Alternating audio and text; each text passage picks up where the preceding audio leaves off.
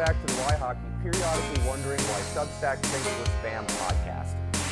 If we didn't notice this until, we're recording this Wednesday afternoon, we didn't notice this until I went to start writing my big, takeaways from the playoffs and what's going to come next. And then I couldn't access the Substack, which maybe we should have looked at that before because we haven't written on those enough. And then it said, oh no, we're spam. And then this morning, Tommy texts me and is like, hey, no, we mistook you for spam. I think you just haven't written enough there.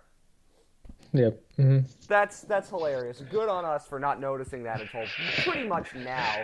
Under the radar. Under the radar, it shows that we haven't done enough with the Substack. Low post, low engagement, baby. That's how we fly. That's our fault, and we'll fix that. I have a thing coming where I'm going to write, my thoughts on what's going on right now and where the Panthers are going to go from here. We'll talk, and I'll do it. We're going to talk a lot about it in depth, but this is a tandem piece, and we're going to do more for the Substacks as we go along with the draft coming up and players and things like that. But that was really hilarious. It's more hilarious to me than a Tampa radio station, a sports talk radio station, saying, "Hey, the Panthers got their Mac on the night before Game 4." I loved it. I'm going to say this on that story because it's silly and it's stupid and it doesn't matter anymore because the series is over. But hey, if the Panthers needed to try to get their game on to get their game back, I don't care personally. Yeah, who am I to stop them? It's a great story because any way to read it, it's funny to me. Either this radio station is just making it up, and now there's other hockey writers who are going out saying my strip club industry sources are also confirming this.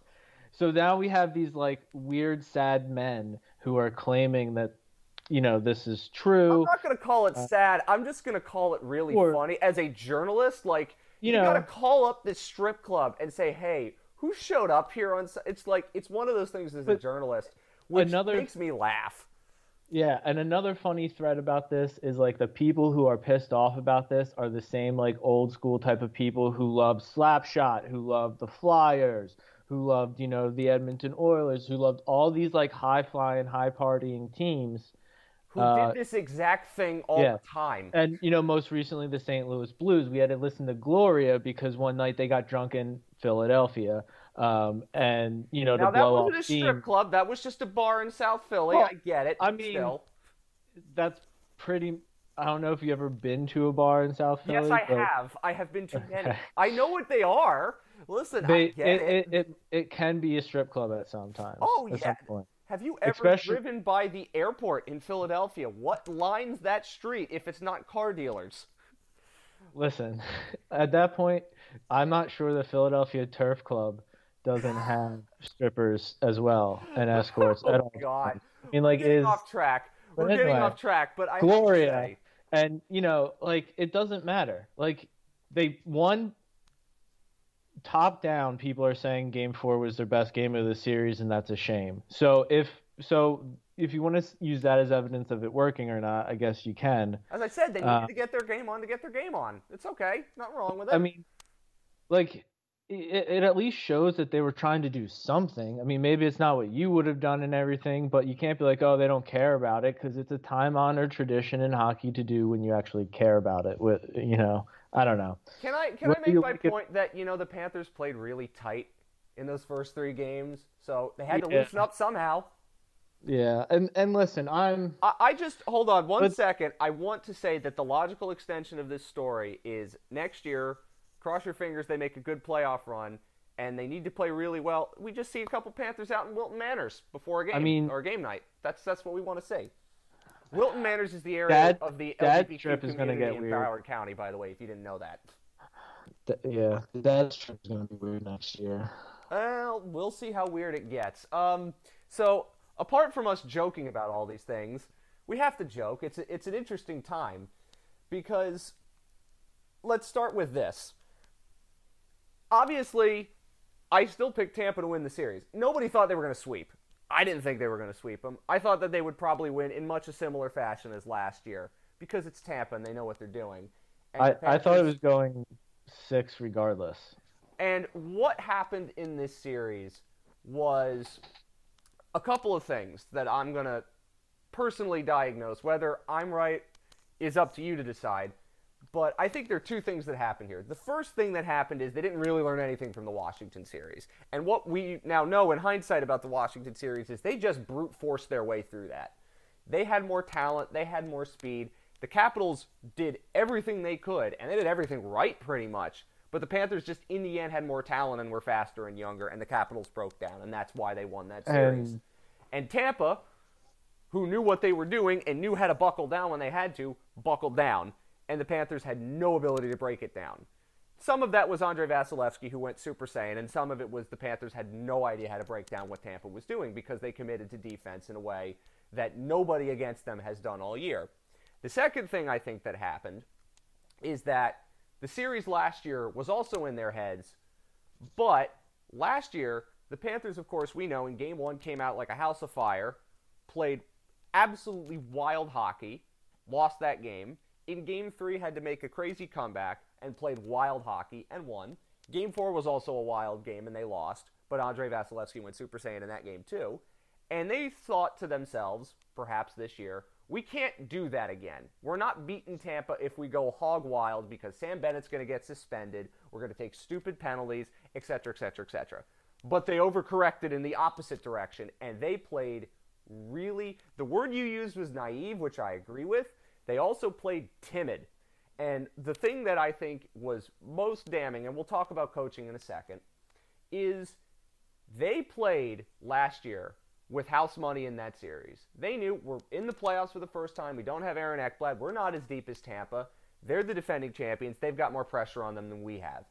This year, the two-time defending champions, who got by the skin of their teeth against Toronto, played with absolutely no pressure and played with house money. And the Panthers were the team that looked like they were not scared, but they were the team that was playing with pressure, and they were gripping their sticks tighter.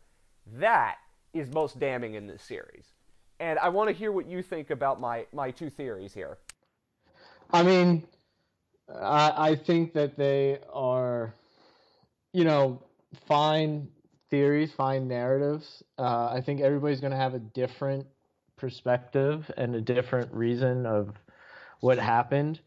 For me, it follows the thread that I've been saying all year of the last thing that they needed to do was add the playoff style hockey. They needed to have a backup for if they couldn't dictate their pace in game. They drew, Washington was a lot harder of a matchup than we thought it was going to be, so credit to them. They play, like you said, they played it near perfect, and if they got some more puck bounces, they would have won the series. And Florida would have very much been home even earlier. So naive is a great way to put it. For me, it's more of a coaching issue. It's more of, they didn't do anything they knew in the playoffs, teams tighten up, they play better defense, they block more shots. It's easier to play on the perimeter. It's harder to get inside. It's harder to get second chances. The power play is harder to execute on, because teams, matchups matter more. All of this stuff that Florida didn't have to worry about all season. And I kept saying they have to start simulating that in the regular season. They have to start practicing it. They have to do that, and they did not. And to me, that rests all on Brunette and the coaching staff. Yes, it was a failure of a season, and I include it was a failure of a season from Barkov on down. They did not play great in the playoffs, especially Huberdeau, especially Weegar. It was you needed to see more from your stars, but a lot of it is how at no point did you not see more life from Brunette? How was he not taking timeouts? How is he not doing more as the general, as the person who controls a lot of it?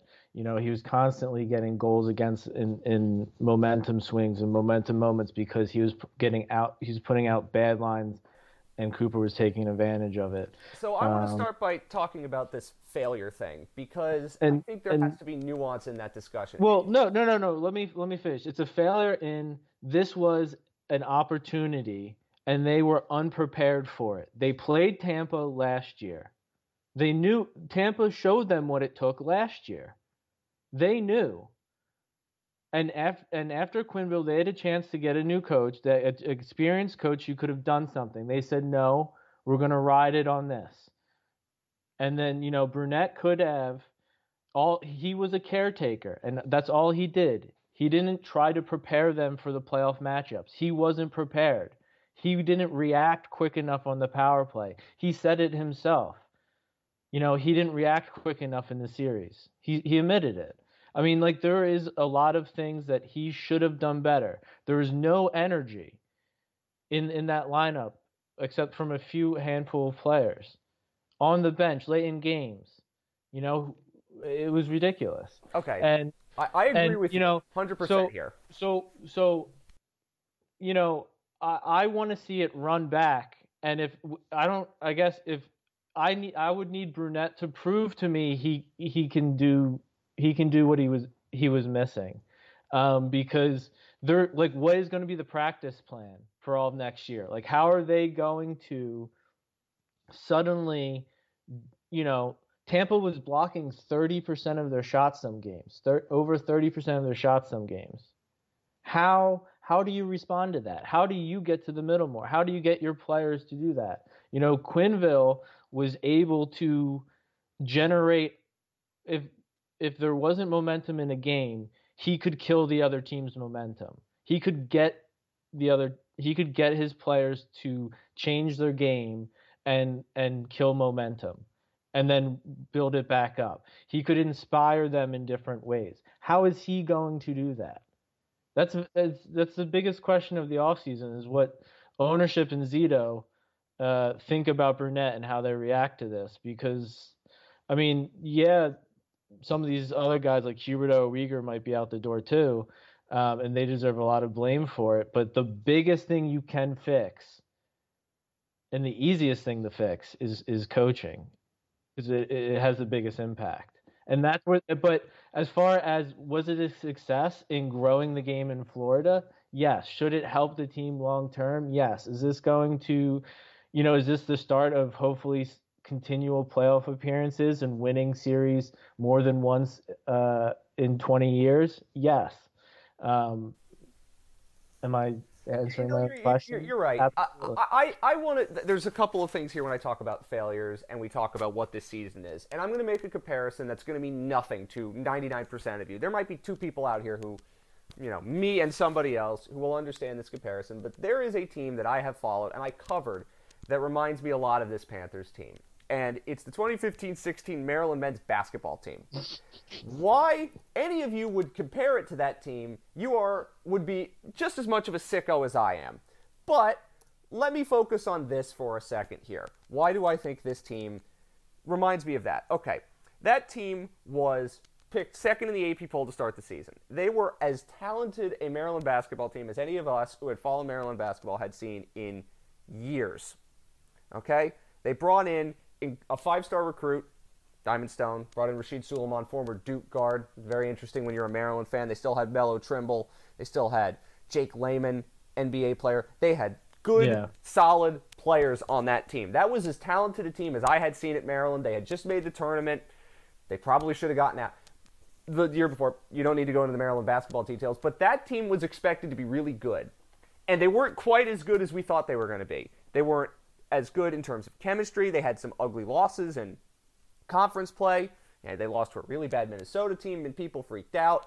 They ended up finishing as the 18th ranked team in the AP poll. They were a 5 seed in the NCAA tournament. They got a break because the 4 seed lost, and they made it to the Sweet 16. It was the first time they made it to the Sweet 16 in 13 years.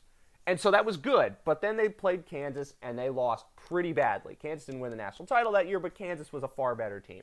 So what did we, as Maryland fans, think of that season? And what happened after is different because it's college basketball. It's not the NHL. What did we think of that? There are a lot of Maryland fans who will tell you that season was a failure because they didn't make it to the Final Four. They didn't make it to the Elite Eight because the expectations were higher. I would tell you they still made it to the Sweet 16. They hung a banner. They did something they hadn't done in 13 years. That team was still really, really good, even if it wasn't quite as good as we thought. It still won 27 games. And to me, that's what this Panthers team is. Although I think that the regular season was obviously better for this Panthers team. And there was a debate. I think it was Merrick and Wyshynski were debating this, and I texted Jeff Merrick about it when they had this debate. Like, what would define success or failure for this team? And I said to myself, the only thing that would really be a failure is not winning a series. And they won a series. Now, the bar was there. You had to do that, and they did that. And what would happen after really would depend on where it went and who they beat. Like, would this feel as empty if the Panthers lost in 6 as opposed to getting swept? I think the feeling would have been a little different, but it still would have felt pretty empty because this is as we talked about on the last show, a once-in-a-lifetime opportunity. You're playing a weakened, in air quotes, turned out it wasn't weakened, version of the Tampa Bay Lightning. They didn't have Braden Point, but they used that as a challenge, as a motivator. And I think there's something else about Tampa that I want to say before we looked at the Panthers. This might be the best team that the league has seen in 40 years. Like, they're only the third team in league history to win 10 straight series. I understand that that's not an excuse, but this team's winning the cup if they keep playing like that. No, I don't care if they play.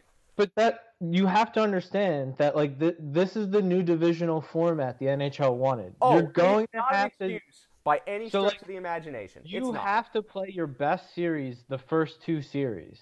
So you need a coach who's going to be able to get you through that. You need players who are going to be able to step up and play that. So you need a front office that can identify that. I don't know why they thought Ben Sherratt was that. You know, we gave them a little blind optimism after the trade and everything, after saying, hey, you know, I don't know if we would have done this, but this is what they wanted. Let's see how it's used in the playoffs. You know, we saw what it was in the playoffs. It was. I don't think Sherratt was even that bad, but it wasn't what they needed. If you swapped him out with Robert Hagg, would anything been different? No, I don't think so. Or Lucas Carlson? No, I don't think. Well, if it was Lucas Carlson, it would have been a little different, but not in the way that I think they would have wanted. But materially, it wouldn't have changed things. So you could have, and I'm not saying that means you just don't make a trade for a defenseman or whatever, but maybe there was another defenseman you could have had, or who identified that as defense, like who were part of those decision makers? How can they better identify defensemen for next year? Because, and we're going to get to it soon, you know, they have to fill holes while also trading out money, most likely. Yes. I want to get back to a point on Andrew Brunette because I didn't get a chance to say what I thought about it. You are correct about the coaching. And I think that Andrew Brunette, we talked about it earlier in the season. I made the joke that he could just stand there, do nothing, and the team would win because they were on autopilot by the time he took over.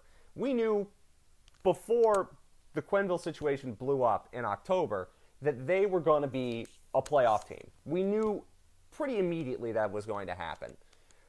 So Andrew Brunette, who has barely been a coach, he's got to take over this team that has great expectations and a whole boatload of talent, and he has to find the way to manage that in the trauma of that moment because Joel Quenneville did some pretty heinous things he shouldn't have done. And so his plan in the regular season worked. We have the evidence of that. Now, he wanted to lean on that in the playoffs. He thought his team was just going to figure it out. And it was very clear early on that they weren't going to figure it out just on their own because the playoffs are different. And this might be apocryphal, and I shouldn't talk about Joel Quenneville in this context because obviously it would never have happened, and I can't think of Joel Quenneville now without thinking of Kyle Beach. But would this have been a different series if Joel Quenneville was the coach? Yes, 100%. Well, I mean, I think you could use let's just use Barry Trotz as a stand-in then. Okay. Or just, Mike Sullivan, anybody else. Yeah, Mike Sullivan, let's say even Cassidy from Boston. Even Gerard Gallant, I guess, in this case. Tortorella, even. Not Tortorella. No, I think even Tortorella. Because, I mean, maybe it would have been worse in other ways, but they would have been prepared. They would have been prepared for Tampa. John Tortorella would have been in the locker room saying, these guys are proving themselves worthy of history. That's their stated aim. They're not even being shy about it. They're saying we want to win 3 to be among one of like the best 5 teams. Like that's what they're going for. So how are you going to stop that commitment? How are you going to be ready for that? They had a whole year to be ready for that. And they weren't. And Tortorella would have been having them practice Tortorella would have never only relied on an offense that stretched everybody so far out they couldn't help each other in puck battles. They wouldn't be able to support each other when they'd make a pass and then they'd be under pressure. It'd be harder to complete a pass to get out of pressure because you'd have to make a far pass through multiple opponents, and the guy would be close onto you with his stick on you, taking away your passing angle, deflecting it, tipping it. Like they weren't ready for any of that. They looked shocked that they couldn't get to the middle of the ice. They looked shocked that they couldn't just stand around and pass through everybody in the middle of the ice. What were they practicing? What were they doing? There are teams that do that have won that just turn it on and flip it on. That's because they've already put in the work. It's riding a bicycle to them. And Tampa's showing, they're one of the teams that can do it. But it blows my mind that, top down, it looked like the whole team was stunned that they couldn't do anything productive on offense. Yeah, I mean, like you were here on the broadcasts. Against one of the best goalies of all time, against one of the, Hedman's is top 3 defensemen in the league at minimum. Stamkos is great, Kucherov's great. I know we said that we thought, the Panthers had a shot at this, with Point and everything, blah, blah, blah. But, that didn't mean that they were just going to win. I don't understand. I think there's something else that came with this too, and it might be this. I think maybe they thought once the first round was done that it would unlock. They got past the biggest hurdle to them, not the actual biggest hurdle, but the biggest hurdle because they hadn't won anything yet. And winning the series, the way they won that series, how cathartic it was. And they thought probably after that, okay, now it's going to click. No, it doesn't work like that. The series get harder as you go along. Especially when you're playing Tampa. That's an excuse for one period, maybe one game. And they weren't even that terrible the first period. And then it's up to the coaching staff and leadership and stuff to correct it. But, I mean, most of those leaders, Hornquist can shout and scream.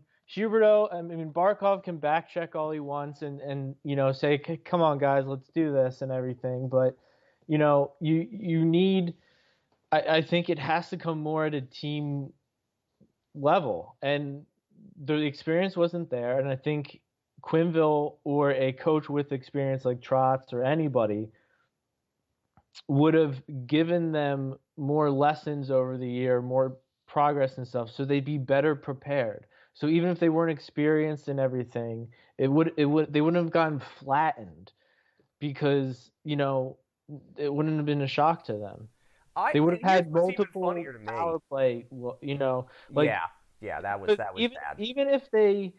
Even if they switched up the people on the power play, they ultimately did the same thing, which was pass up high, try to have high movement, and in the playoffs they'll give you that. It's far away from the net. It's a lot easier to block. It's a lot easier for the goalie to save. It's they have a 6-7 monster in net who maybe gives up a goal in towards the end of a series. So frequently, you have to play to the cards you're dealt, and right now they're dealt in one of the top in the I think best division in the league, which means you have to play 2. Should they just go for a wild card and get out of the conference? Get out of the division and move to the other one? I don't know, but they have to at least be ready to play playoff hockey. And I want to start by making the point, Andrew Brunette, again, relied too much on those regular season instincts. He took too long to adjust. And obviously the power play was just... They were great on the power play because the things that they could do in the regular season, teams might be more willing to give you that. They're not going to, they might not work as hard, in some of those areas. And the Capitals proved that you can do it. You could shut this thing down, and they did. And again, it got better in Game 3 and 4, but by that point it was already done. You needed it to be better at the back end of the Washington series so you had confidence going into the Tampa series. And I think what's even funny is like I look at the 4 games in that series, and I go and I say Tampa was clearly better than them, but I don't even think like obviously offensively they were not very good, but I go and I think it's not like they were that terrible. It's just that Tampa was so much better at every little thing, and they won moments as they do constantly. They make the plays, and then they can sit back, defend, and they know what they have to do to win in that situation. And that meant the Panthers, the longer it went on, the more frustrated they got, even if they started to pick up their speed, even if they did have some movement in the offensive zone. But Toronto was at least prepared for that. Like, they understood they that, were and far they more played prepared that for game. it. Yeah, they were far more prepared for it. Last year, the Panthers were much more prepared for it. And, they had, the coaching staff prepping them. This is what's, they're sitting back, they're looking I don't know. Like, but, once again, the coaching staff is getting caught out, not making timeouts, throwing the fourth line out against Kucherov with 30 seconds left. I mean, like, what's the hope? I mean, if that hope, here's what I will say about that. And again, I'm not going to say Zito, it's unforgivable that Zito didn't hire a coach or whatever. I understand, the room really likes him and all this stuff, but now I think you left the interim tag on for a reason. So you won't if you do move on from Brunette, given the data what we just saw in the playoffs, and given the fact that you chose to leave the interim tag on to now for a reason, to evaluate him, it's easy to then no one's going to really hold it against you. I mean, I think you have free reign to make a decision and improve the club, because the cap is going to be hard. It's going to be hard with the cap. So I want to talk about that decision. How do you get this team ready? How do you try to keep Giroux? How do you try to get this team ready? Here's where I stand on Brunette. And I am more of a, I'm not defending how it worked in the playoffs, but I am more of a bring him back, and I'll explain why. You don't have to agree with me. I don't want you to explain why. I want you to explain to me how does he get to be a coach good, and how does he how does he actually improve and become the coach that here's what I think has to happen. Because he hasn't proved that he's up for the job that's needed. Here's how I think it happens. The first thing it starts with, okay, he admitted that he screwed up on the power play. That's part one. The first step to fixing a problem is admitting you have one. And it is those sleepless nights that he's going to have this offseason, saying, because he's going to see these games in his head, and he's going to see those moments that we don't know about, publicly, but he'll see them privately, and he'll go, what could I have done better here? And maybe it is a call to Joel Quenneville, a private call, and he says, hey, what didn't work here? What did I not do? What can we see? If you can't have you're trying to win the cup. You can't have a coach that's leaning on other coaches. You can't have a coach that's learning on the job. Like, I just don't think that's acceptable for this team and for what they've already put into it, and for going for it. He either has to demonstrate that he is the guy now, or he's willing to be the associate coach and bring in a guy who's more experienced. Because that's the only way it's going to work. To win the cup, to actually have a team that is cohesive enough and lucky enough to win the cup. I mean, Bill Zito, we're doing this on breakup day, and he said he's not getting into that discussion now, and I think that's wise. Don't do that in this moment. But and I think also part of it might be where I come from is, I remember this franchise making emotional decisions that cost them 4 years. We already don't have to, know what you're talking about. It's a different situation now, you are right. But this is a franchise that is caught multiple times making emotional decisions that ended up screwing them in the future. And Bill Zito's not an emotional guy. He's going to do his process. Listen, would I be surprised if they didn't bring him back? No, because I think that there is a reason why they left the interim tag on, and I think right now, that looks like a pretty shrewd move, because it means you aren't married to him. And the difference between Brunette and all these other coaches that came in, the Mike Sullivans of the world, the Craig Berube's of the world, is because when they came in and they took as interim coaches to Cups, they were both head coaches, and both of them had been like cutting their teeth in coaching for a really long time. When we think about Andrew Brunette was a front office, whatever he was, director of player personnel in Minnesota. I don't exactly remember what his role was. He comes to be a coach because Joel Quenneville says, hey, I think you could be a good coach.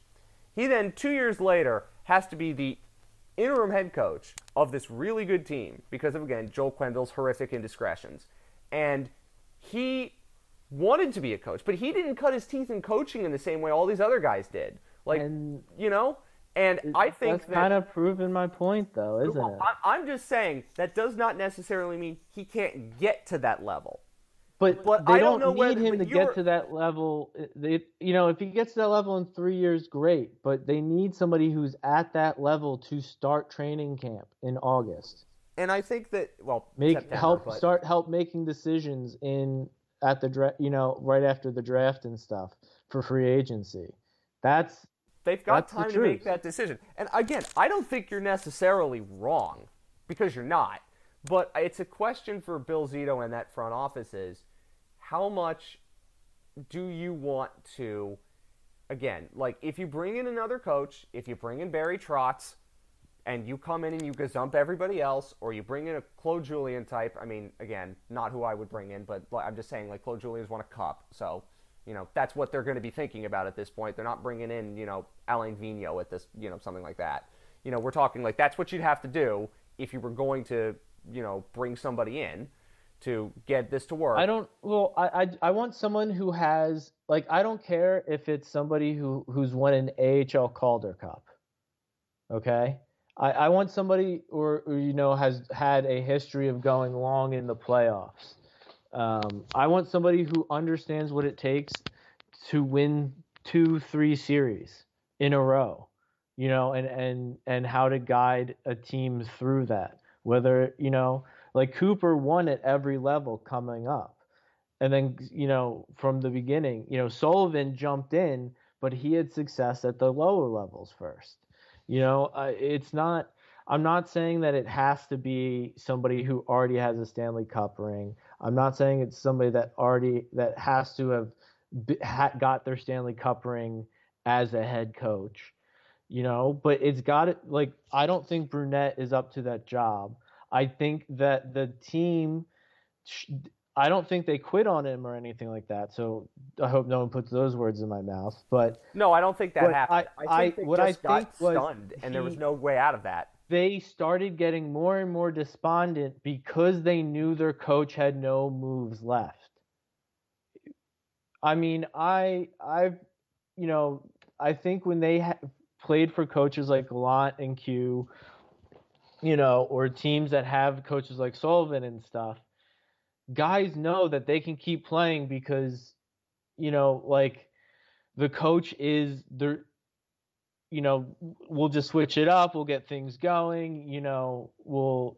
There's belief in the coach, there's belief in the systems, but when it's not working out and your coach isn't firing you up, your coach isn't, really making any changes, is losing matchup battles, you're losing games, and you're seeing all these too many men penalties and stuff. I mean, how many times? I think I counted 2 or 3 times Giroux and Hornquist were speaking very loudly to Brunette and telling him to do something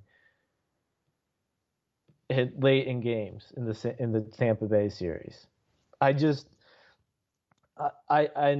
think, him taking an associate coach and then moving on and getting a head coach, maybe winning a cup with Florida, hopefully in the next couple of years. And then when it's time, maybe he takes over in Florida or he goes on elsewhere, I think is probably the best decision for him. If he doesn't just want to stay a head coach, but I think he showed he has a lot more to learn. And I don't know if it's beneficial for him to just go on a rebuilding team and get slaughtered as a head coach somewhere. I don't know. Listen, like, I'm not going to say that this is an easy decision. It's not. It is a hard call because the regular season results speak for themselves, but the playoff results also speak for themselves. And listen, and a lot of it was because, as you said, this was not like there were players in this series or overall in the playoffs that didn't play particularly well. I think that's obvious, but I don't think that this was an overall like, oh, they got sunk by goaltending. Which is if you told me Tampa was going to sweep them, I would have said, Bobrovsky turned into a pumpkin. No, he was probably the most consistent Panther in the entirety of the 10 postseason games, and to see them get swept, him and Bobrovsky playing. Yeah, Forsling was the other one, I would say, was definitely the most consistent. And if you had told us beforehand that they were going to get swept, I would have said, no, Bobrovsky's out, and then Spencer Knight's getting shell-shocked, And, like, this is such a really tough way to lose because you didn't lose because of goaltending, which is what we thought the biggest problem was going to be. You didn't lose because, you got dramatically outplayed. But you lost because you got outcoached and you got outworked by a team that was smarter, that had more nous, and knew what they were doing and committed to it more than you could. And a team that you should have known that you were going to have to do that against them. And I think, again, the challenge for Tampa, like, good teams always find a way to self-motivate. There's always something to motivate them. Not having Braden Point motivated them to do even more. And that, to me, was something that was really stark, and it's just Andrew Brunette couldn't get that team up to do more. And again, maybe that's because he relied too much on his instincts from the regular season, and maybe that was because, again, the man's been coaching for 2.5 years. He has not been a coach for very long. He hasn't, done the grind your teeth, work your way up the ranks thing. And it is a tough decision for Bill Zito. And it is a decision that will define this franchise, and we'll see what that decision is. We're not going to hear about it for a little bit, but it is a key decision going forward, obviously. All right, so we got the untouchables. We got Knight in net as the untouchable. We got on the back end, to me, Ekblad and Forsling are untouchable. But I would say probably only Forsling, maybe. Well, I don't think we should be looking at it in the sense of untouched. Let's start by the look at the larger picture of the roster, and everybody can go to Cap Friendly and we can look at this, and we know that the Panthers next year have $4 million in cap space, pretty much. They have $7 million in dead money because of the buyouts for Yandle and also bonus overages. Okay, so they got $4 million in cap space. The first and most likely thing they're going to do is trade or buy out Patrick Hornquist, because you can't have a 36-year-old in your fourth line. I think they can't buy out. No, they can't. They can buy him out. It's not a 35 and over, so they could buy him out if they wanted to. No move. He has a modified no trade, so they could. It's not a no move; it's a modified no trade, so they could buy him out if they wanted to. Now, I don't think they want to. I think they'd rather trade him, but we'll see how that works. So he absolutely is going to be moved. It just has to happen. I wish they could bring him back on a league min deal, but they can't. So the other thing that they're going to do is one of Montour, Weegar, Forsling, or Gudas is going to have to be moved. It's the only other way they can make cap. Well, they can't move Forsling. And I don't think that Forsling's movable. He's the cheapest of the ones they could move, and he's proven to be the most consistent in the last 2 seasons. Yeah, so I don't think Forsling's going to get moved. At both ends of the ice. Yeah, so. Forsling I don't think is going to get moved. But I'm just saying one of those four would have to be traded. I think Gudas and Duclair are very likely candidates to move. I don't know if they move Duclair. I think Gudas is a very plausible, but that doesn't create. I mean, I think that I definitely think that my priority would to try to work to get Claude Giroux in more than some of these other guys at the forward space. So here's what they would have to do. Claude Giroux, one of the only forwards I thought who, I mean, obviously everybody could have been better, every single player, even Bobrovsky, but he was one of the few that were, I thought, going. I didn't think he completely dropped in the Tampa series. I think Verhaeghe was probably more hurt than the team was leading on, and that's why he didn't look great in the Tampa series. But they also probably hacked away at him. Here's the one lineup decision and here's 2 parts about that. I think they really missed Mason Marchment in that Tampa series. Well, they'll miss him next year too. We're gonna get to that, and because Mason Marchment last year had a really good series against the Lightning because he did things, and Andrew Brunette said he does things that the rest of the team doesn't do, and boy, did that show up in this Tampa series. And the other thing that I didn't understand is why was Maxime Mammon not in the lineup the whole series? He got in game 3, but it was too late at that point. Like in game 2, he should have been in because you know what Maxime Mammon's going to do with that energy he has. When you have a team that as deep as Florida has, and he's even going to be next year, even with all these cap things, they're still going to be a very good and very deep team. You have to have a coach that knows how to manage it, and they didn't have that. That's the reason. Yeah. You know, Mammon was arguably the best forward in game 3, and well, he certainly wasn't. He might have been in game 4 too. I can't wait to the guy who tried to bet me money that Mammon wouldn't get to 200 games in the NHL because he sucks. He will find himself a role. Man. I think he's good. I think he added something to this team. He played with energy. He played with reckless abandon. They needed that. Yeah, I'm not saying he's a star or anything, but he's definitely he's a National Hockey League player. He's a National Hockey League player. He should definitely hit 200 NHL games played. Oh, he definitely should. So, again, Giroux's a UFA. That's a really tricky one, and we'll have to see what they do with cap space. Achari's going to be gone. That's obviously going to happen. Mammon's a UFA. Loesterainen's an RFA. Marchment's a UFA. All the other guys we've talked about, Haig's a UFA. Lucas Carlson's an RFA. But in the case of Carlson and Loesterainen, they're not going to cost a ton. But to me, where do I think this team needs to truly add? On the blue line, it's great to have Weegar, it's great to have Forsling and Montour, but they need a defenseman that is a la McDonough, Chernak, Sergachev. They need somebody.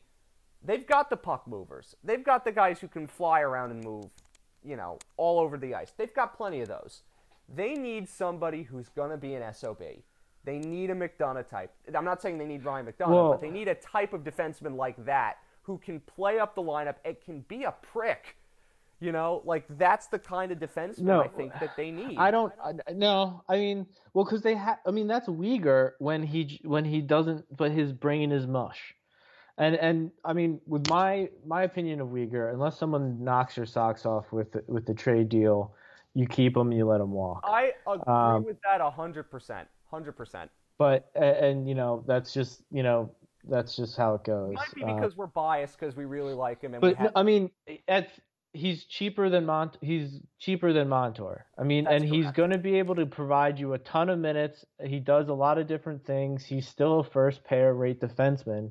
He's just he has a little bit of Yandle in him, and I think the investment needs to be in a better defensive coach. Sorry, Ulf, but I was going to mention that I think Ulf Samuelsson is somebody who's got that might be the one. And again, it might not be something that he did or didn't do. It's just that's an area you can improve and get a better coach in there. I think somebody who can keep Weegar from doing those stupid things. Weegar things, yes. And I was going to mention Ulf Samuelsson, and I think, again, he's coached that defense to be what it was.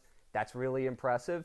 But I think it's time, and again, you talk about good teams having to be ruthless. They made changes on the coaching staff after last season. Some of them were necessary, obviously, like Kitchen. But, they made those changes. They added in Tuomo Ruutu. And I think that, every good team will be willing to make changes on a coaching staff. And I think Bill Zito will say, hey, we can find a way to improve in a defensive coaching situation. The other thing that was the penalty kill wasn't good enough. It was fine, but in the playoffs, it needed to step up at times. And against Washington, it didn't. And against Tampa, it sunk them early. I mean, it was better by the end of the series, but again, by that point, it was already over. So I think, changing the defensive coach is something I think they should absolutely look into. And there's absolutely room for them to do that.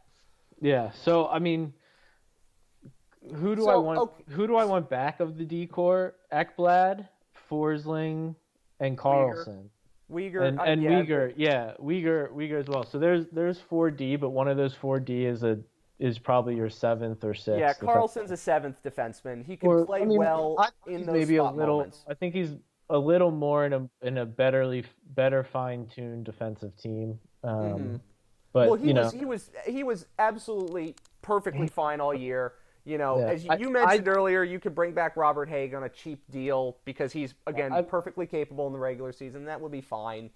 But they need to upgrade in that second pair type area with a different kind of defenseman, I think. The problem comes to, I mean, yeah, it would be nice, but you're gonna have to do that.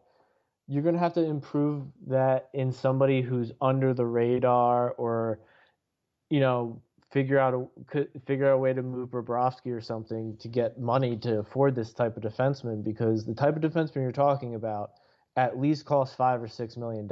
I don't know how you can add that in.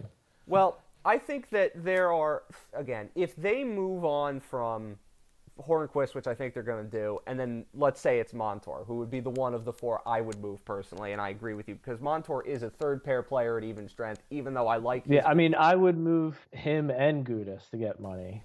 I mean, I could see them doing that, but I could see why they'd want to keep Gudas in this situation. But again, you're not wrong. But Yeah, I think that Where was he? Where was he? again, was I he? think where was Sam Bennett in these playoffs too? You know what I mean? This is Like, where I think that they were playing timid, and the series last year got in their heads. But to me, Gudas is 31. He's the guy who's there to start something for the team. He didn't start something. He didn't go after. He didn't really. He had some big hits, but I thought he could have been much, much, much more pronounced, much more involved, much more influential in getting energy into the team, and didn't. And for me, that's not worth, for what he just showed me in the playoffs. It's not worth a whole regular season of him, even at $2.5 million. I'd rather tack that So on. if you did get rid of both Montour and Gudas, again, this is just us spitballing. It's Yeah, not because you have prospects, you have Carlson, you have Hag that you could probably bring back at like maybe at the same rate at 1.6 or even less than that, probably. yeah. So I mean, I think you can and you have a history of picking guys off waivers and doing well, or picking up guys for low money and doing well defensively. And I think some of that is not just the cap space issue, but it's also they don't have as many assets to trade, because they traded all of them for Reinhart, which again was a move that was utterly defensible, and Reinhart is a player that was obviously great for the team and will be. And I think there's also the debate that people are going to have, like, should they trade it of all those assets for Giroux and Sherratt? Listen, I didn't like trading for Sherratt. I've talked about that. But you had a chance to do something that's once in a lifetime, have a team this stacked. You absolutely should do that. And listen, I would have traded for other defensemen than Sherratt. We've talked about that. But trading for Giroux was great. Giroux looked absolutely reignited. He looked like he liked playing hockey again.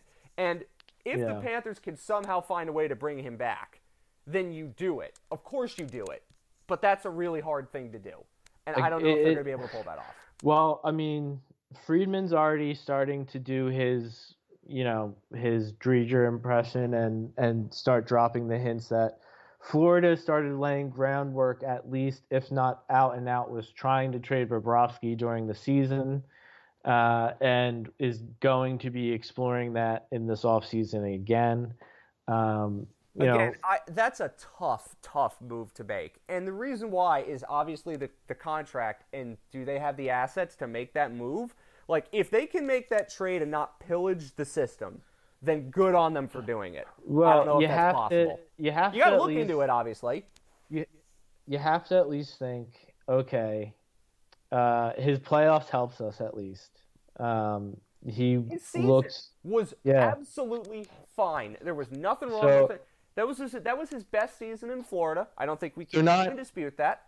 Yeah, I mean, he's definitely not worth $10 million, but they're definitely not selling him at his lowest point. They've definitely rehabbed his value before making the trade. And again, you cannot buy this out. Like, this is No, that's unbuyoutable. Yeah, so, you either have to get him to go back to Russia to play hockey and retire from the NHL, which is probably not going to happen right now, given a lot of things. Obvious reasons. Especially since he thinks he can still play in the NHL playoffs. If he played terrible and was maybe feeling bad about himself, maybe you could get him to drunkenly sign a piece of paper. I don't know. But, that's not going to be the case. Folks. He's joking. But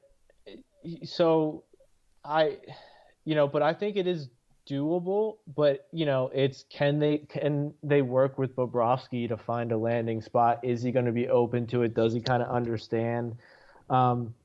Me personally, I think you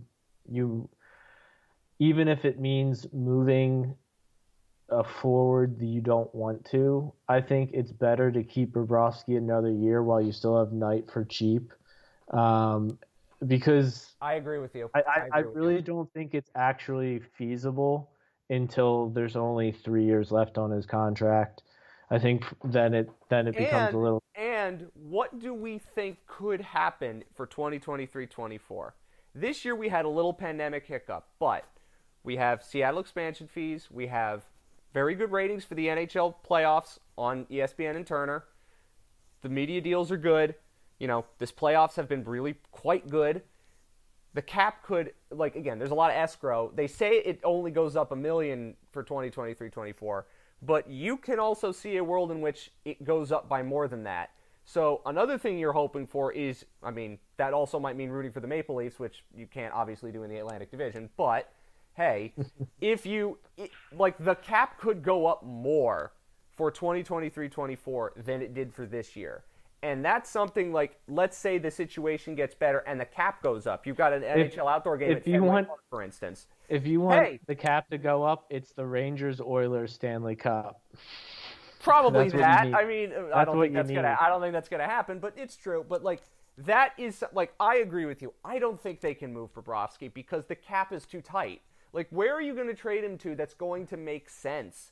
That's going to be able to going do to them, want and to that go he's going to to. want to go to. There isn't anybody. I think, yeah. I mean, There's nobody. Like, the only one I could even conceivably see it possibly happening is Detroit, but Steve Yzerman would have you over a barrel if you did that. So it's probably not worth it. Dallas. They don't have the cap space because they got to sign Robertson and Hintz and Ottinger. And Ottinger obviously went sicko mode in the first round, so that's not going to work. Like, there isn't really anywhere where you could make that happen with reasonable Islanders? cap application. Nah, they wouldn't do Sorokin. They're fine. Like you could conceivably be seeing them saying, "Hey, Buffalo, you need a goalie.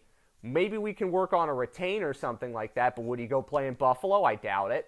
Like, that's the kind of stuff. New Jersey, but you'd have to retain. You'd have to do some crazy things. Would he want to play for the Devils? I don't know. Like, these are the kind of moves that you can make. You can't move him anywhere else. I mean, you're not going to be able to move him to Edmonton. Like, Mike Smith has turned back the clock. So, like, and I think what you do is you give him another year going for it with the core guys and everything. You make them happy, but you give them the realistic thing of, you're competing for starts with Knight again, because he'll be 22. He'll be, he's been around the system now with enough time and enough games that you could say reasonably next year I expect Spencer Knight to start game one if they make the playoffs. And then, by the year after, it's, Spencer's probably starting. Like, yeah. And then you are correct in this. And then he has more motivation, and then he has more time to adjust and see it happening, and he'll have more motivation to probably leave as well. I 100% agree with you, and I'm glad we're on the same page for this. But we've always been on the same page. I know we get criticism for our Bobrovsky takes, and we have since he got here.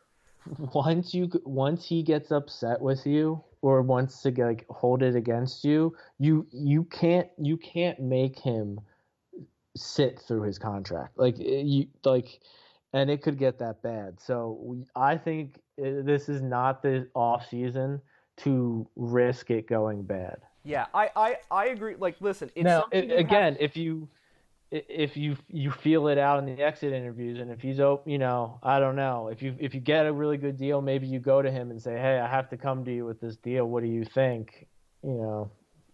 I agree with you.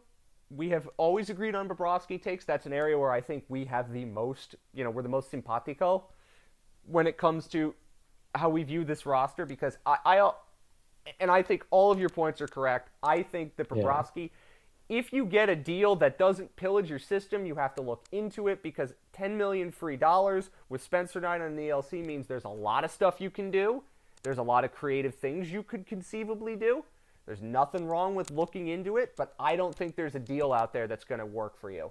I just don't think there is, because if you do, you're trading prospects and picks you have. What if he goes back to Philadelphia because they're trying to quickly retool? I mean, Give again, how give funny a, would that be? But again, do you really think that's feasible? I don't think that's we would feasible. have to take like Van Riemsdyk back or Yeah, something, and I think which would give it's, us cap space, it and then would, maybe we it could would. flip. Maybe we and then I think Zito could work more with flipping, work his magic more with flipping JVR Oh, than. you're right about that. So But maybe it's just something like that. I don't know. I'm just trying to think out the air yeah, like because as I said, I think the three most likely places, if you could even consider doing it, would be Detroit, Buffalo, and New Jersey, because they all need goalies and they all have cap space. But you'd have to retain, and you'd have some really complex cap math and players being traded.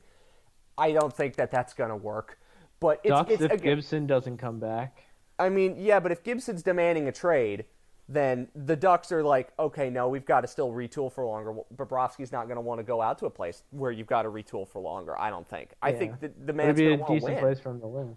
I mean, oh well, it would be more expensive I than mean, they're not Florida, going to be but like, bad enough where he's still going to get probably the same amount of kicks at the can because the Pacific's garbage. well, I So think the Pacific's. I mean, the Kings are going to be better. You know, Vegas isn't going to be as terrible as they be. How well I Vegas? They think can't do it this Vegas is weekend. going to be key. I'm the guy who said 2 years ago it's going to get worse and worse every year because they're going to keep pushing in a direction that's not going anymore. They're going to be very much like the Flyers. Well, they are kind of the old school So, Flyers in that regard. But I think the yeah. Kings are going to be better. I think the Canucks are going to be better. You've got Edmonton and Calgary. I It's mean, not going to be as bad as we think. But hopefully the listen. Florida Panthers are better. I well here's and so if we're looking at forwards now because we haven't talked about the forwards yet. Um, as we said, I think Hornquist is the move they make. I don't think they're I trading think you got to Huberdeau. move two. I think you got to move two. You got to move two D and two forwards just to have cap space to bring back Giroux and to add in that defenseman you want. I think that it would be a really hard like I don't think they're moving Huberdeau. I don't think they can do that. I don't think they I want mean, to I do don't. that. I mean, I think it comes down to Bennett or Duclair. The thing with Anthony Duclair is, and he had a really rough postseason. He had a goal in the first game against Tampa, but he got scratched again. He really found it rough in the postseason. That sucks because I love Anthony Duclair. I think he had an amazing season, and I think he's found a home in Florida. I think the organization and him are on the same wavelength, and he's bounced around too many teams.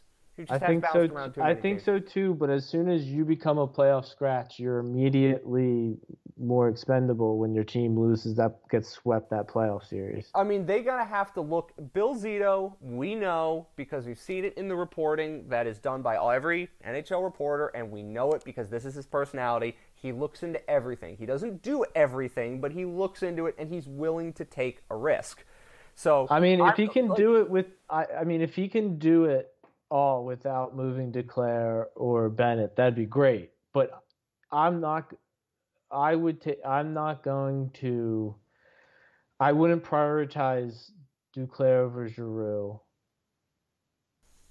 right now. I think that is going to be one of the Tough, tougher. but I wouldn't. Yeah, these are going to be really hard decisions because they have to be. When you lose in the playoffs, regardless, they're hard decisions. When you lose the way they did, they're hard decisions. And I'm glad that in the Yeah, and maybe Giroux doesn't want to come back, and then it becomes a non-issue, and then trading I Gudas and Montour gets you that defenseman, and you're Hornquist fine. and Hornquist. And I think that listen, I'd like Claude Giroux back. I think he wants to come. I think he really liked playing with the Panthers. I think it rejuvenated him. It gave him energy. Yeah, but I mean, like, would you trade Duclair for let you keep Marchman too? Like, you know what I mean? Like, I mean, Okay. like, where's Duclair on the? I mean, like, I if think Anthony Marchman's Duclair- saying I will sign for Duclair's deal. Give me Duclair's deal. That again, these are hard decisions because I think don't Anthony Duclair is I wouldn't do obviously that. really good. I wouldn't because Marchment is a guy that I would hasn't need- stayed healthy. If Marchman says, give me a Chari's deal of 1,666 whatever for 2 years or something or 3 years, maybe. I think that would be reasonable. The thing with Marchment that I think we all love his game. He's emerged in a way that obviously has been But very if you- positive. If you think that was some of the missing sauce, or if you're running it back with Brunette, then you might have to give him if that's the coach's if that's the coach's guy that gets the energy going and everything, and the guy that he knows he can stir the drink different ways and, offensively, defensively, on both special teams, whatever, then you have to give it to him. And then, then it becomes, well, that's a whole different thing. Whether you, but I think that whether you get a Trotz or whoever, there's going to be different, concessions you have to give to a coach. Yeah. But I on the Marchment discussion, because I think you and I both agree that they really did miss him in the games against the Lightning. They needed somebody like that. I think you can find a guy like Mason Marchment out there. You might not get Mason Marchment. But the thing is, I mean, if you go out and get somebody like Mason Marchment and bring him in, they're probably at least coming at 1.6 or $2 million at a cap hit. Yeah. So then, at that point, you might as well bring in Mason Marchment, who's in the age profile and already fits in with your group and everything. You might as well keep him if you can convince him to stay. So it's a hard decision because, as you said, Marchment has an injury history. He is not healthy consistently. But he's a guy that obviously need. How much cap space do they?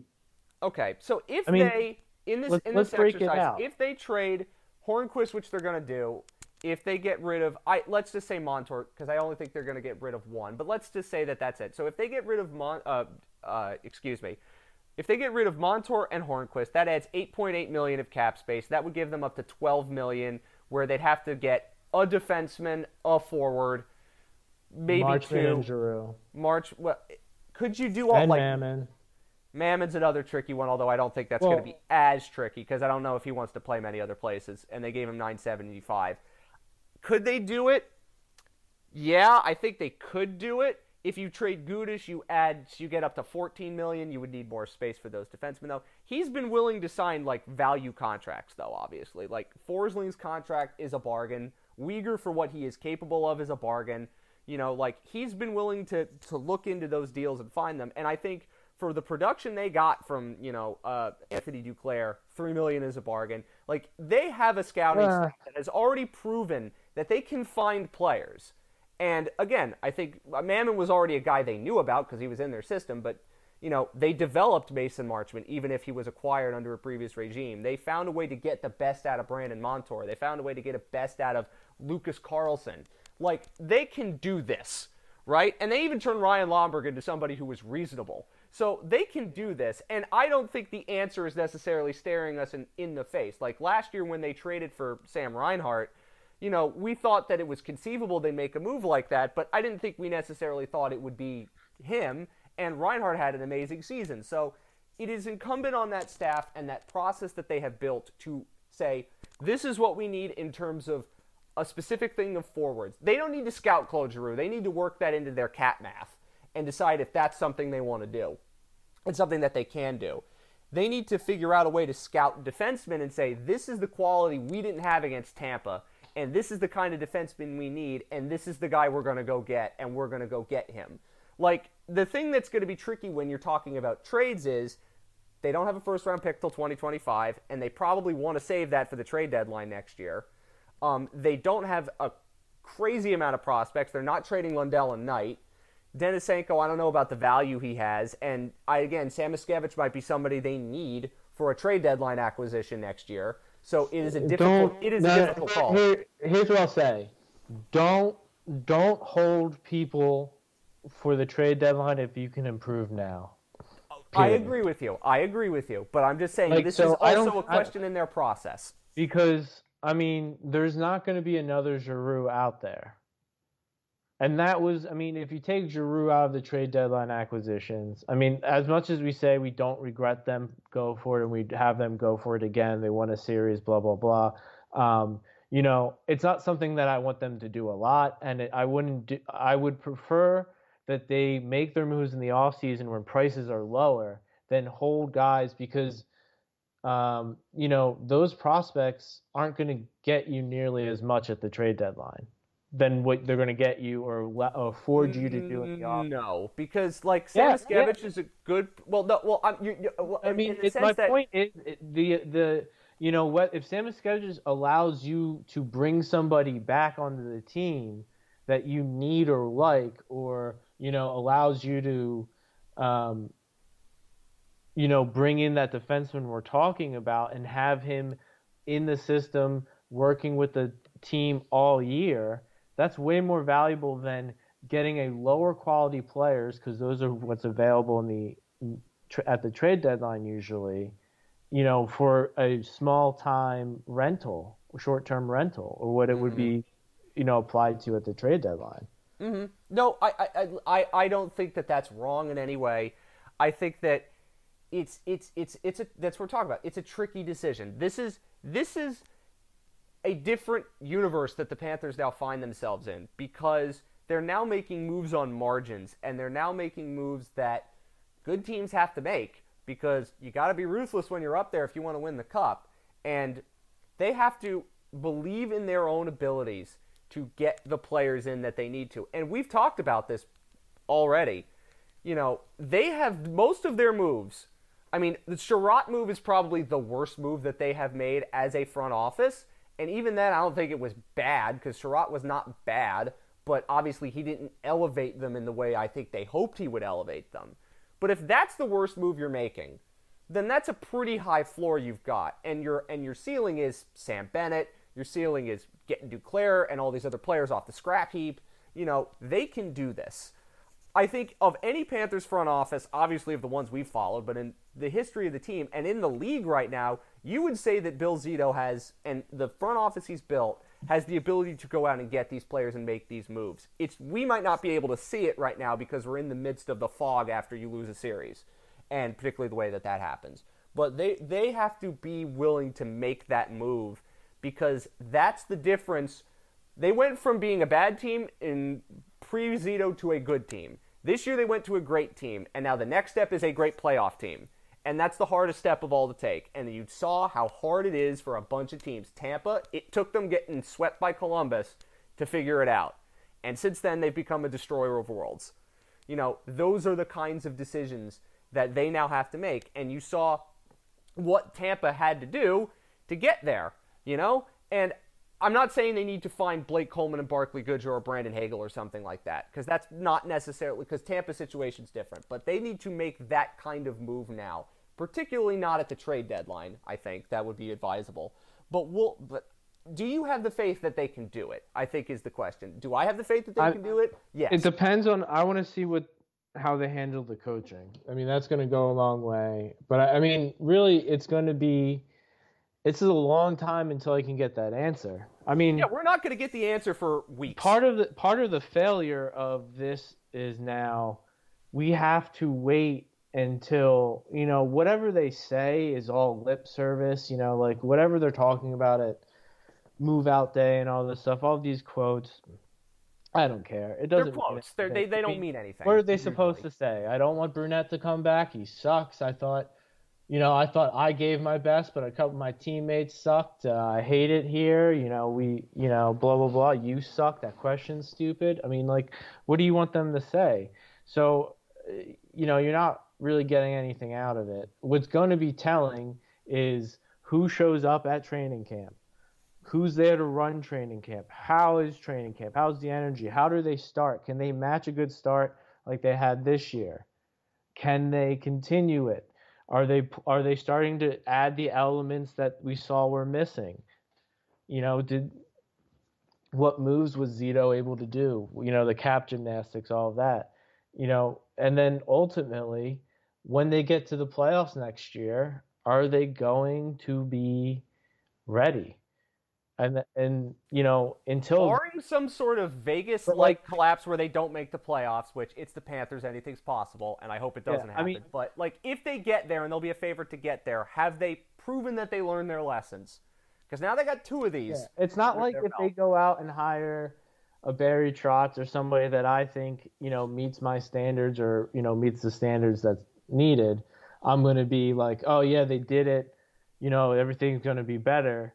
It's still, did they hire the right guy? Well, it depends Because Barry Trotz what might not happened. work with the kind of group they have. Does Yeah. everybody want to buy into a Barry Trotz defensive system when you've got a team of guys Yeah, that fly all over the place? I don't and know. ultimately we know that they can have a coach that they do well with in the regular season, but maybe isn't fit for the playoffs or isn't ready for that moment right now. So I mean, like, there's a ton of things. And they gotta work on Yeah. that. And those exit interviews But got to it's be not. interesting for them and I think this is a thought we all have. The Panthers have cycled through coaches like we cycle through shirts. Like they go through a bunch of them. A lot of them were bad hires that burnt out quickly. They wouldn't have fired Quenneville if Quenneville wasn't a gigantic idiot, when it came to what happened in 2010. But they fired a lot of coaches. Barkov's had like what, 8 since he's been here?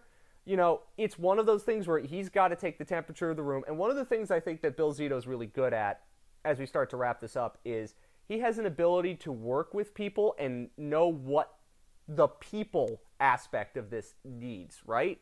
We've heard it in the front office and the way he works in the front office with, the traditional hockey men and then somebody like Sonny Mehta. He's built a good front office in that way. I think Bill Zito's been really good at the people aspect. And so he has to understand what is the temperature of that dressing room when it comes to the people aspect. And that's a really important part of this. Like, is he going to Barkov and some of these other players, and is he talking with them about, okay, what do you think we need? It's not like he's going to bend over backwards for them, in making that decision. That's his and his alone. But is he going to get the pulse of the people decision right? Like, I don't know if people decision is the best term to put it, but like how they work with one another. Like, is that something, if you're interested in Barry Trotz, are players going to be wanting to do that defensive type thing? I don't know. It's something that Bill Zito's got to work out, and he's got to figure it out and balance all those considerations. But that's what being an NHL general manager is like, and that's what being an NHL GM at the very highest level, which the Panthers are aspiring to be, that is what they have to do. And I think, to me, that is a decision that is going to be very telling, but it's a decision that they're going to have to work really hard at making because it's going to be difficult. Quickly, before we start to talk about the rest of the playoffs briefly, in terms of the hot takes that we have seen, I have not looked on Twitter very much during these recent days. And hopefully we just. App is terrible.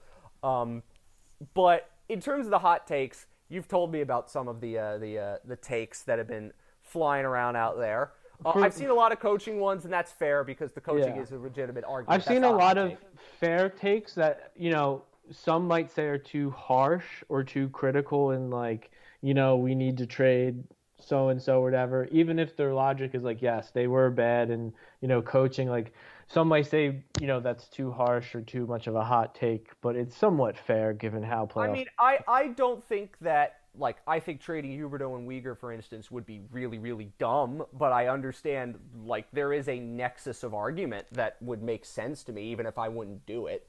The only hot take you told me that you saw, and I don't know how much of it, I don't know how much this has actually been going around, is the strip Barkov of the captaincy, I think is what you told me. I mean, that is a... That is a hot take. That's a hot take. Listen, I understand it. You're hurting, and you just want to hurt somebody too. And Barkov let you down. He should have been the best player. He should have taken over a game at least, if not a period or something. He had to take over, and he didn't. I'm disappointed in him too. I'm his biggest fan. I'm disappointed. It sucks.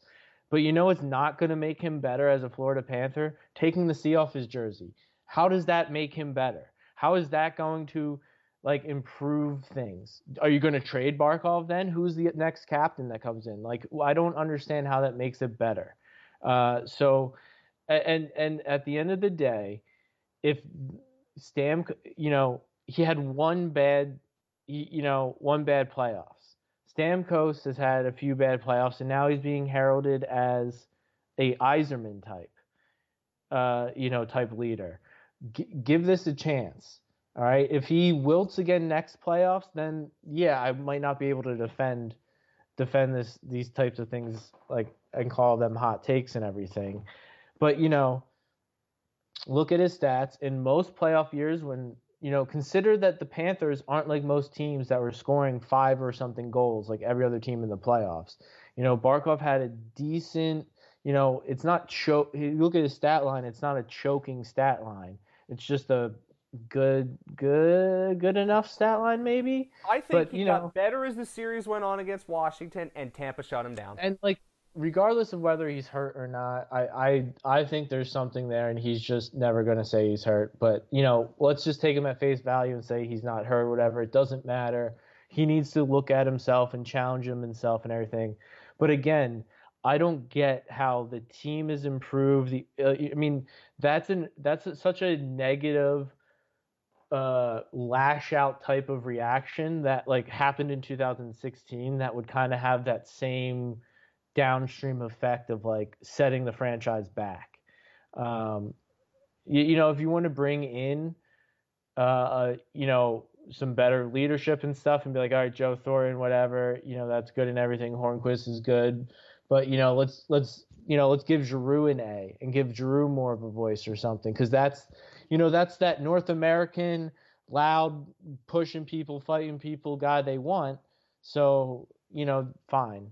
You could do that too, because I think a little bit is about like people kept saying, well, Barkov's not going out there throwing big hits. Barkov was going out there throwing big hits, but he doesn't like throw them in like the obvious way.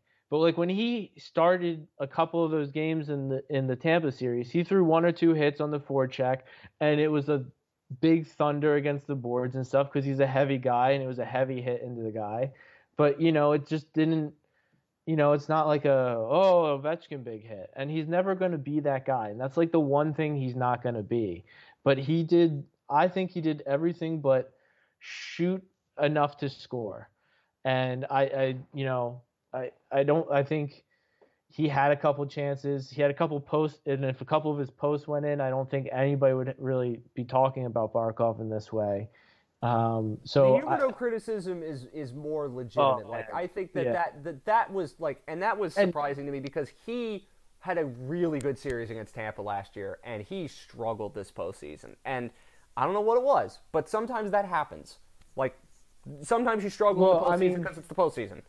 And none of his linemen looked really good either. I mean, Bennett and Duclair were the biggest of the strugglers in that entire postseason. And again, here's what happened with Huberdeau.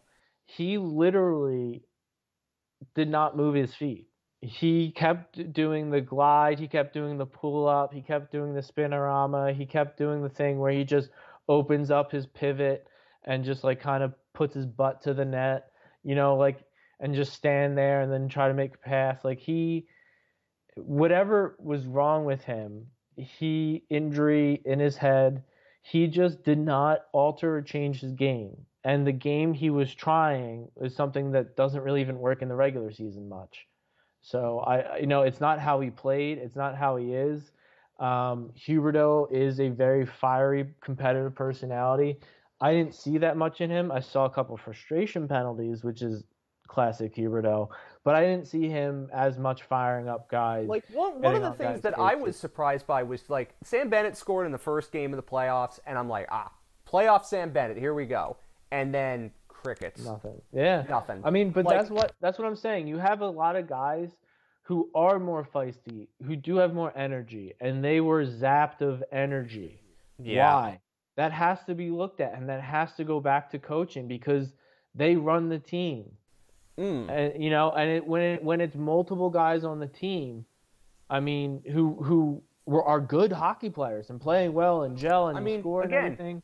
All of them had career years. All of them were awesome in the regular season. So and in the case of last year, Huberdeau and Bennett Sam Bennett did Sam Bennett things, but they were both great in the playoffs last year. I mean, yeah, and it's more likely coaching than missing Mason Marchment, or like it's more likely that than the fact that Barkov's a bad captain. Like coaching was the biggest sin in this postseason.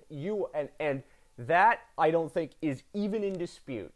And I think we get to criticizing players is the easier thing to do in some ways than criticizing the coaching. But to me, like the coach has got to spark that, and the fact that they came out timid in the first couple games against the Capitals was just, I mean, again, like that's a coaching thing. Like that's the players are there. Do you not think the players didn't want to beat Tampa? They are sick right now. I think all of them are pissed. Like Barkov's comments after Game 4, I've never heard him talk like that before, and how pissed he was. You know, that stuff is out there because these guys want to win. These are highly competitive athletes. They're doing everything they can to win the Stanley Cup. Some of them have won it already. Some of them all of them have different motivations, but all of them wanted to win it. Like they didn't quit. They just got outmaneuvered. And they were frustrated because that hadn't happened to them in the regular season. And, you know, Tampa, as we talked about, they had a myriad of bad playoff failures before they got to this point. They made the final in 2015, but then in like 2016 and 18, they lost badly in Game 7s. They had chances to clinch those series, and they didn't do it, and then you saw what happened in 2019. But they used that as the definitive motivator. And now look at them. I think they're winning 3 straight cups. I don't think anybody's beating them. You know, I also go back to another college basketball analogy, bringing it back. Virginia in 2018, first 16 seed to ever lose to a 1. They got embarrassed. And the next year they went out and won the national title. These things can be motivators. And I think it's an entire organizational motivation now. They saw what Tampa did to them. And I'm not rooting for Tampa to win 3 straight cups because it makes the Panthers look better. No, none of us are going to do that. I think some of us thinking it's going to happen because we think it's going to happen now. But they got to use that as motivation. They know they're good enough to win. They have the ability to do it. You don't win all the way they did. You don't get 122 points in the regular season if you're a bad hockey team. But they need to find a way to figure that out going forward. I think they have the ability to do it. It's just now, are they willing to do all the extra things that all winning teams are willing to do? And we're not necessarily going to know that in the regular season. We might see it in spurts. But what's really interesting now from a psychology of the fan base perspective is the regular seasons, the last couple of years, were really fun. Because in 2021, they got good. It was a surprise that they were as good as they were. They played with house money in the playoffs. This year, I didn't think that they were necessarily a regular season doesn't matter team.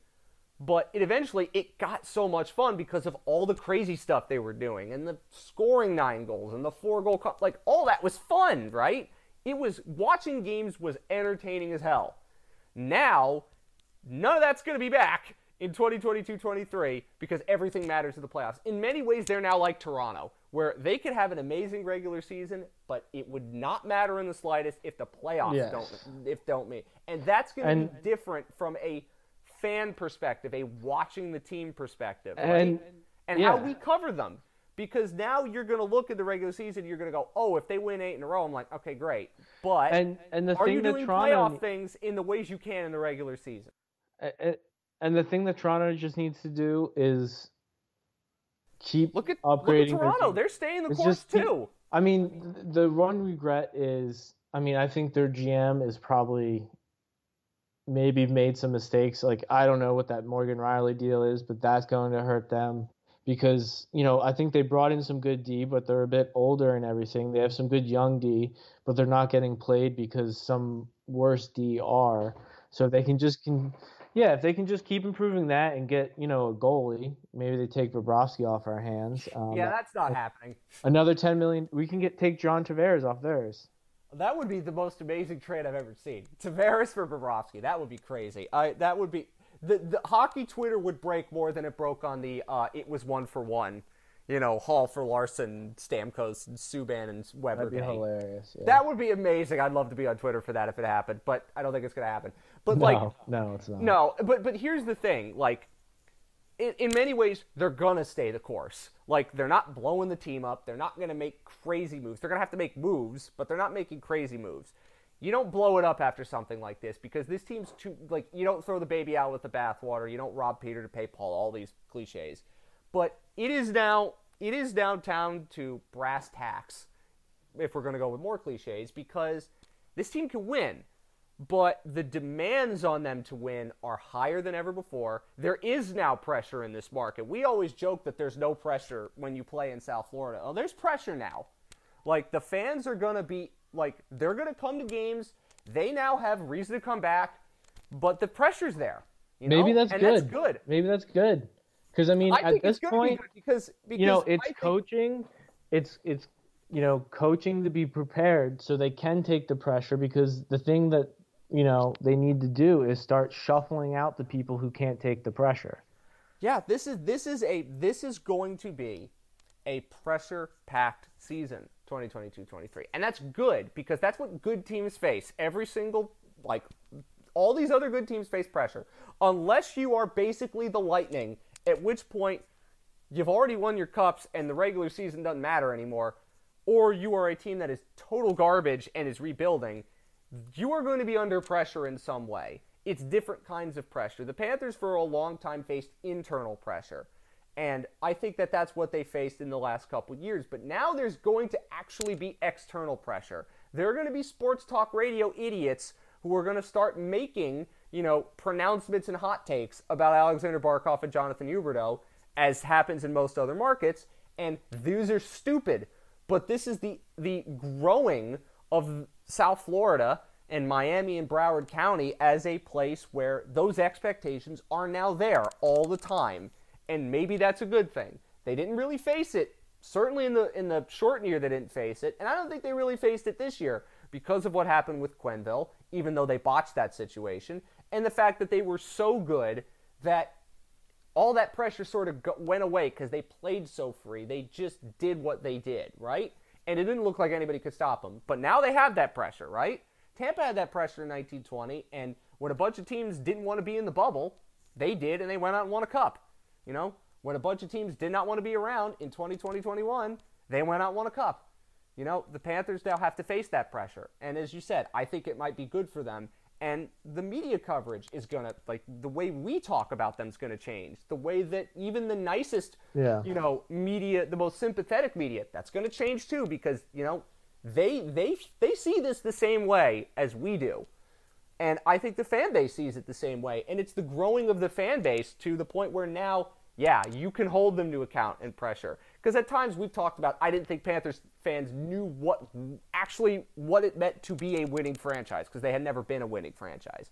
I think they're learning now, and I think we're all going to go through the points where we make those mistakes because, again, this isn't a market where it's on you all the time or a place where the expectations have already been set at the ceiling.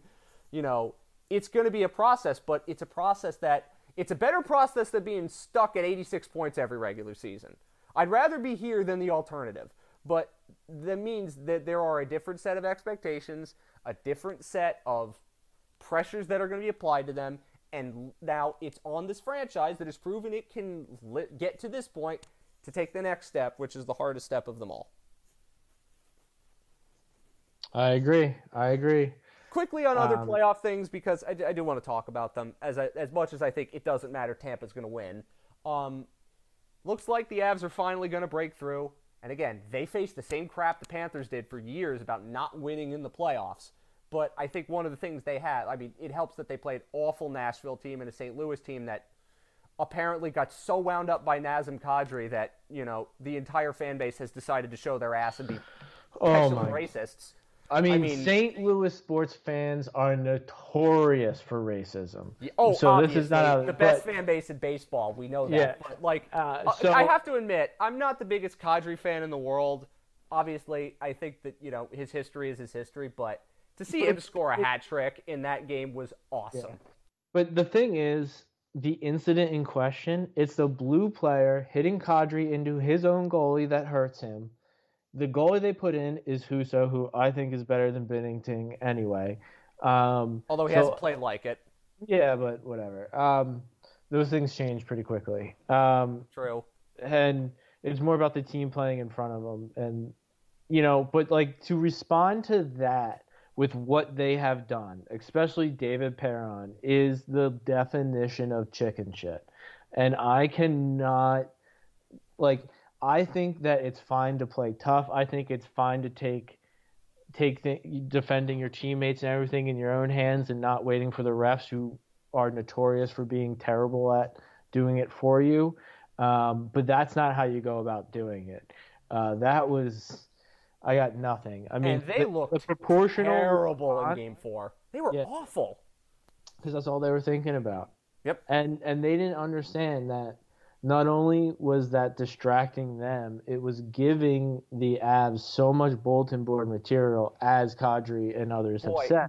a team that has had so many issues winning in this round in particular, And you give them the fuel that they need to win when that that- team has already kind of skated rings around you in multiple games in that series. That's good on you, St. Louis. so I mean, and that's good thinking.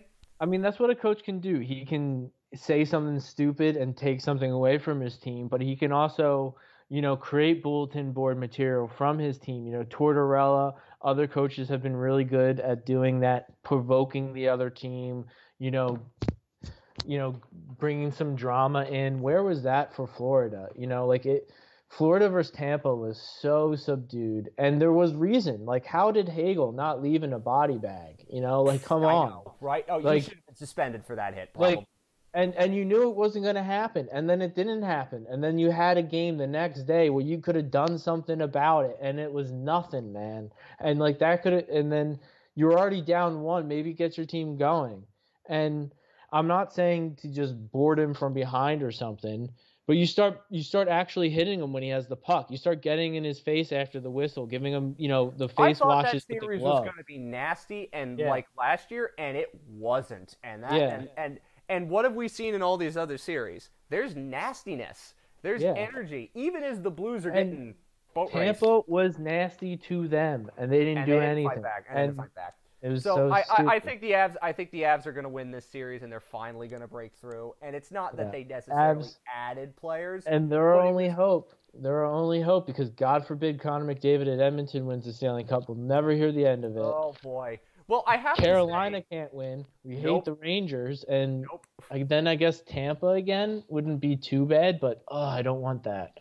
No, I don't think anybody wants a three-peat. I think it's going to happen. The Calgary-Edmonton series has been an absolute gong show. Like, it was Florida-Tampa last year. Jacob Markstrom turned into a pumpkin. He can't stop a beach ball. Mike Smith gives up one of the most hilarious goals I've ever seen in the playoffs, and the Oilers still win.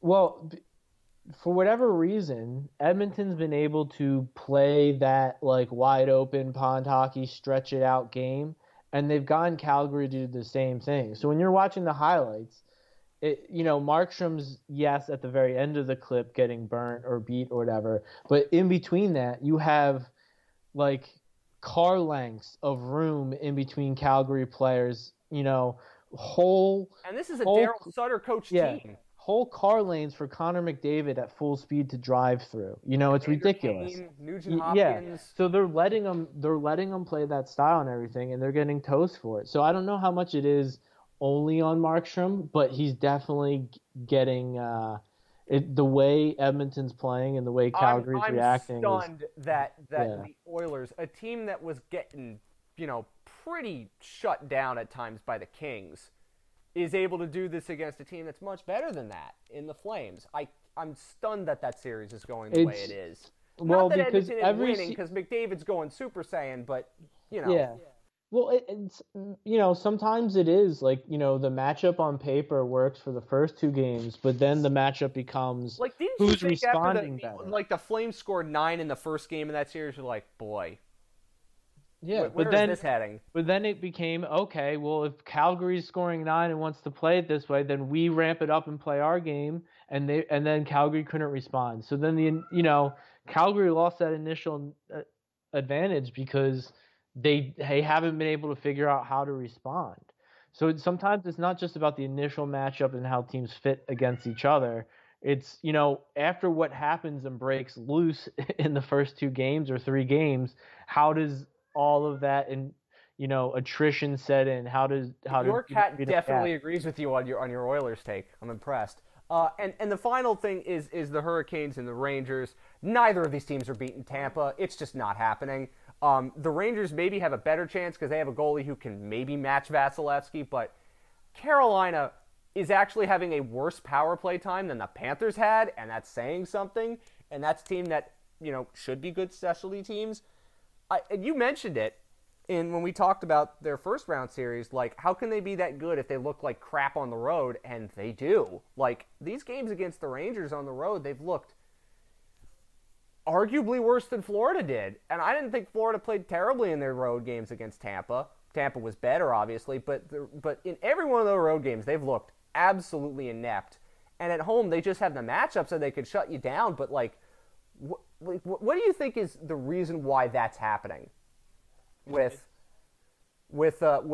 Carolina? Because if Carolina wins, they're not beating Tampa. The Rangers, I think, have a better chance because of Shesterkin, and they have a little bit more offense that they could pull out. Even though Tampa would shut them down, you know. I just think it's easier for teams.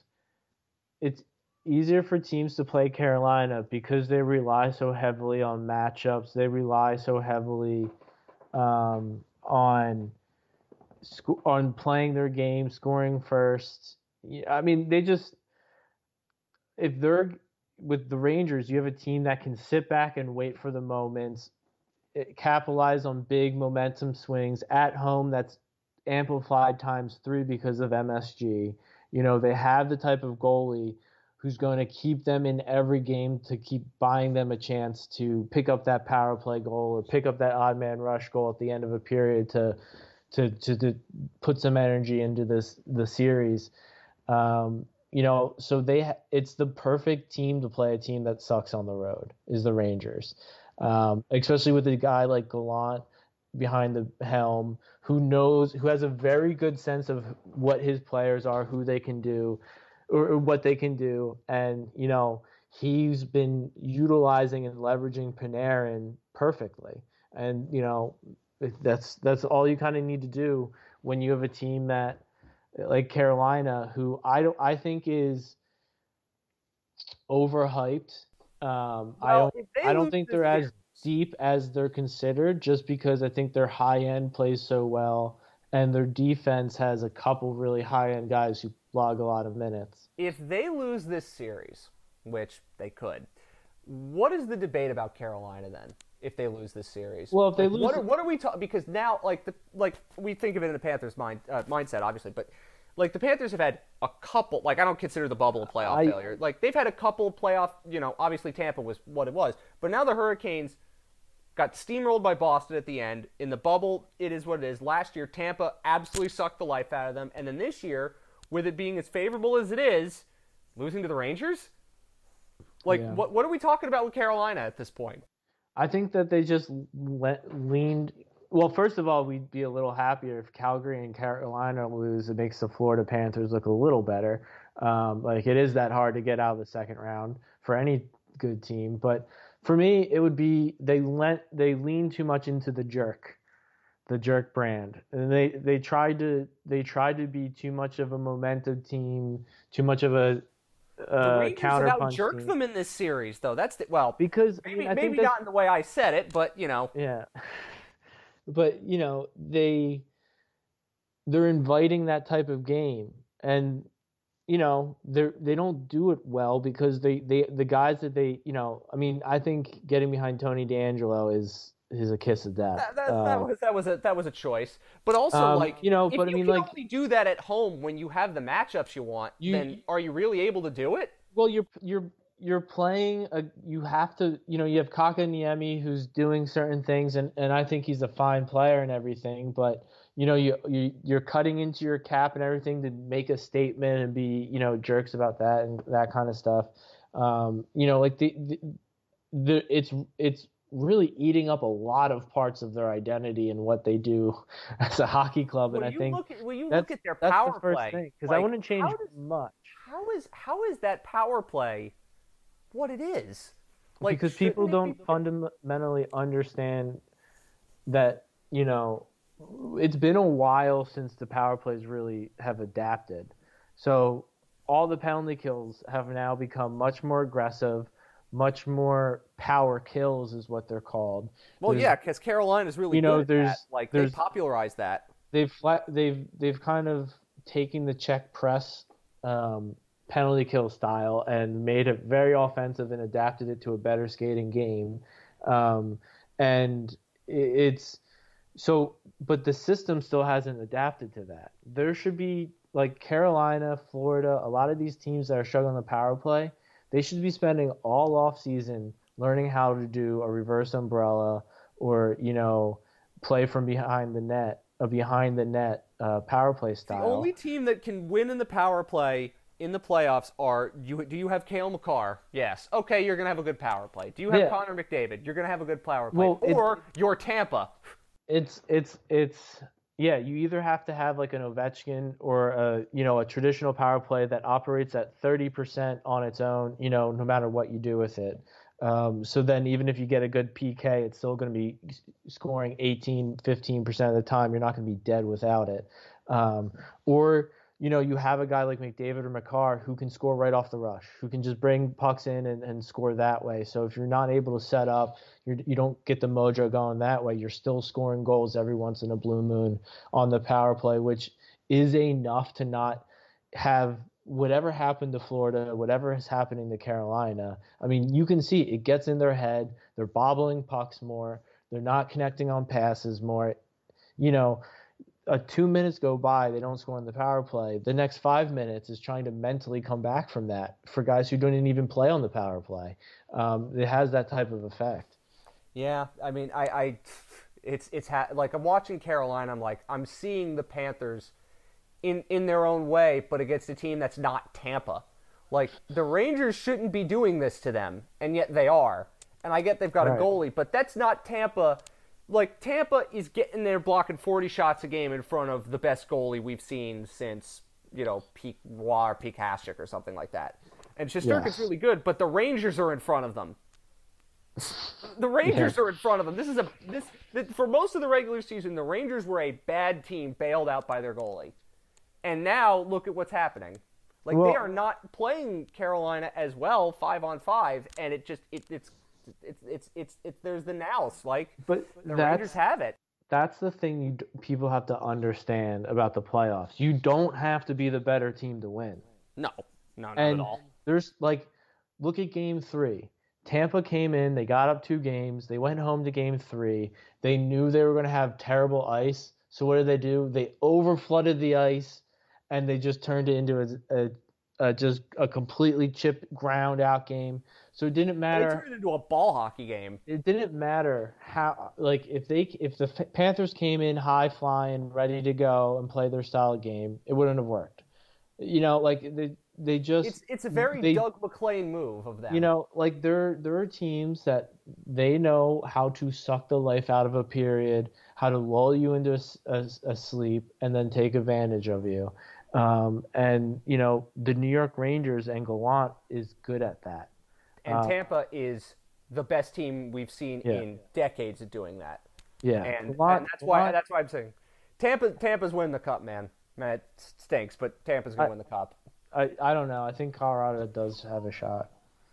Yeah, I wouldn't. I mean, we got to see, about Point. We got to see if there's there's still some more injuries to come for both sides, probably Colorado and Tampa. I think it's I predicted Colorado Tampa, so hey, if it's Colorado Tampa in the cup final, I might make some money in my playoff pool. Too early, yeah. But too early because we saw, sometimes you get woken up being bad. Maybe Carolina gets woken up. And if they can find their way. I thought that was going to happen with the Panthers, and boy, did it not. So I know, but you can't just trust that one thing's going to happen. You have to leave both possibilities open. I mean, I think that it's likely Tampa or Colorado win the cup, but Edmonton. The Oilers because they have McDavid, and the Rangers because they have Shesterkin. I'm still not counting out the Blues. I mean, the Blues could come back, win this game. Makar gets hurt, and things could be totally different. I don't know about that. I'm not particularly. A lot of things could happen, but I'm not sure about that. But that's how the Carolina Hurricanes won their cup is because the goalie got hurt in Edmonton. Well. On miracle run that happened because Patrick Stefan missed an empty net that you never would say would happen. You just, that would never happen. So there's so many of never happens. Barkov literally being 1/16 of an inch to the right on the post, so they don't take the lead when it's tied, and then 2 minutes later Tampa takes the lead. That's huge. Wow. Carter Verhaeghe hitting every single part of the goal except the net. And how many So Yeah, I know. it's so much can happen. Man. These things stink. Don't resign yourself to a Tampa dynasty yet. They already are a dynasty, but I am resigning myself to it because that's how this works. But in case I need to think about good things in sports, Arsenal get battered everywhere they go, and Tottenham made the Champions League. It's awesome, and they're going to invest a lot of money. Let's go. To be disappointed next year, as I watch Jose Mourinho maybe win the Europa Conference League, which I just call Soccer CBI. Anyway, that's going to be it for this marathon show. I'm going to have somebody else on, whether it be Jack Hunt or somebody following the Panthers, to talk about more about what happened. And I'm going to have a piece out on the Substack now that we got that Substack issue worked out, where I write a little more again about what I saw, what I think is going to have to happen. And it's going to be a lot of what we talked about here, but in more condensed, like 1,200 words as opposed to an hour and 45-minute podcast. But that's all right. And then, again, keep your eyes peeled because we'll keep going throughout the playoffs. We'll have draft stuff coming later. We're not, just because the Panthers don't have picks in the first 2 rounds doesn't mean that there isn't still a lot of interesting draft stuff to talk about. I mean, the Flyers have a top 5 pick, and Tommy loves the draft. And as he told me, his birthday is the same day as the second day of the draft, so that'll be one of the best days for him, and I'm happy for him. He needs it. So keep your eyes peeled on all that. We're not going anywhere, even if the Panthers are sadly gone, and we should have been watching a Game 5 tonight. But if you can feel the feelings of good night and good hockey, I hope you can, even after what happened, but you still will be able to because there's more to come. How about life goes on? How about you've seen much worse from the Florida Panthers than losing in the second round of the Lightning? You can deal with this.